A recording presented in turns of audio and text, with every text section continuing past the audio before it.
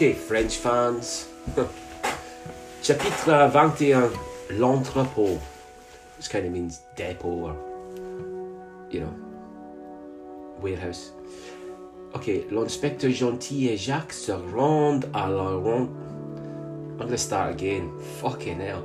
L'inspecteur Gentil et Jacques se rendent à l'entrepôt d'art où Lucas a récupéré le tableau. Il s'agit d'un grand hangar avec de nombreux petits espaces de stockage. À la porte, le gérant de l'entrepôt, Monsieur Fournier, les accueille. Claire. Monsieur Fournier, bonjour, je suis l'inspecteur Gentil et voici l'inspecteur Dubois. Monsieur Fournier, bonjour, inspecteur. Claire, comme on vous l'a dit au téléphone, on a quelques questions sur une peinture que quelqu'un a stockée dans cet entrepôt et qui a ensuite été retirée par le personnel du musée du Louvre. Monsieur Fournier, bien sûr, oui, je m'en souviens. J'ai consulté les papiers et la personne en question n'a laissé qu'un nom et un prénom. Voyons voir, il s'appelait Samuel Garnier.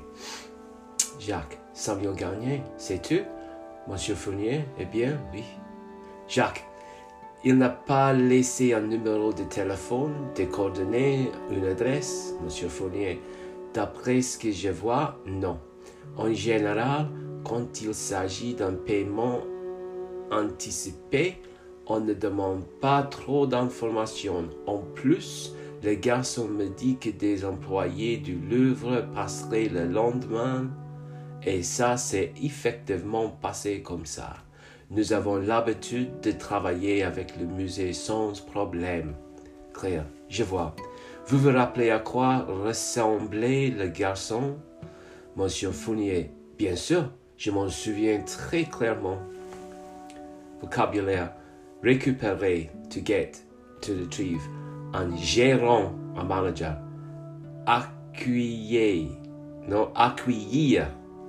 to welcome. Accueillir, to welcome. Stocker, to stock. Retirer, to remove.